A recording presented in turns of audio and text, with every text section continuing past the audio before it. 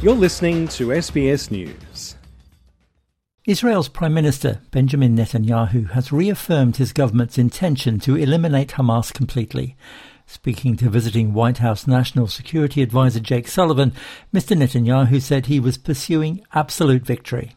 I greatly appreciate the US support for Israel in the supply of munitions for the Israeli army, in blocking the attempts at the UN to stop the fighting, and in the assistance in returning our hostages.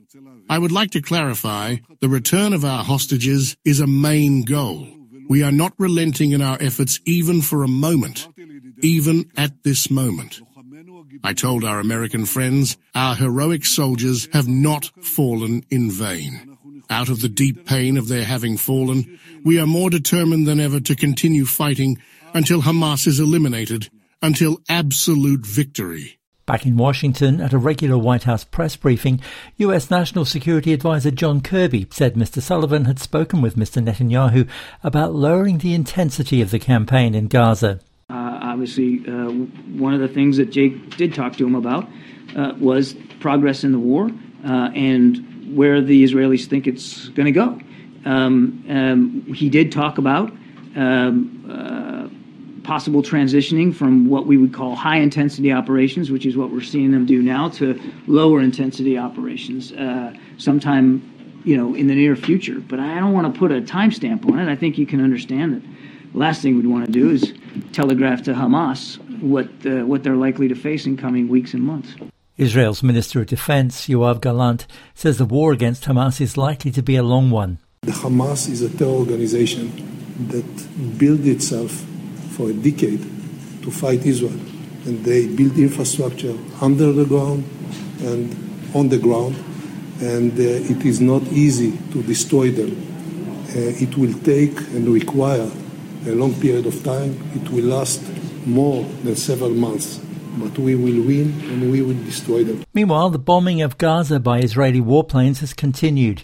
Journalist Anas Al-Sharif is in the residential district of Jabalia in Gaza. The bombardment has not stopped since last night up to this morning, and until this very second.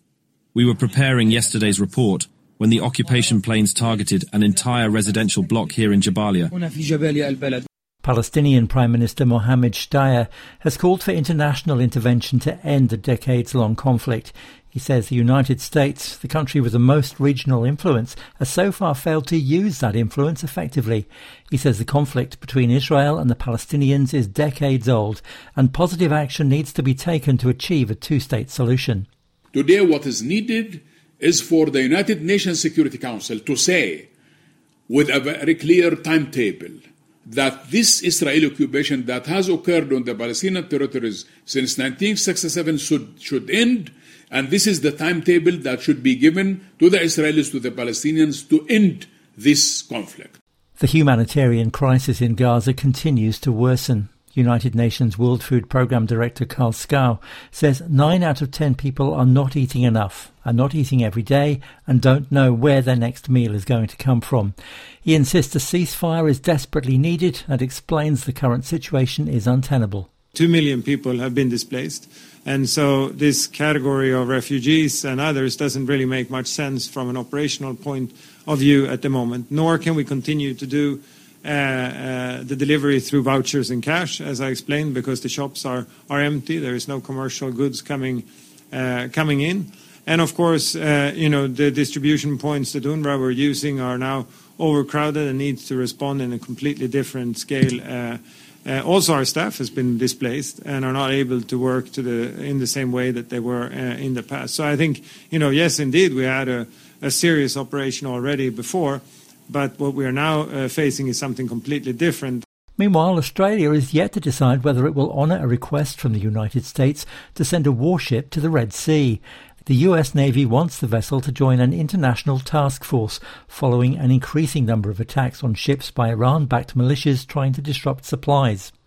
Defence Minister Richard Marles says no decision's been made, but Australia's military priorities lay in the Asia-Pacific region. Australia has been part of the Combined Maritime Force for a long time. We've got personnel who are embedded there right now, and in the past we have had Navy vessels be deployed to that region. We'll consider this request in due course, but I would note that the focus of our naval efforts right now are on our immediate region. Alan Lee, SBS News.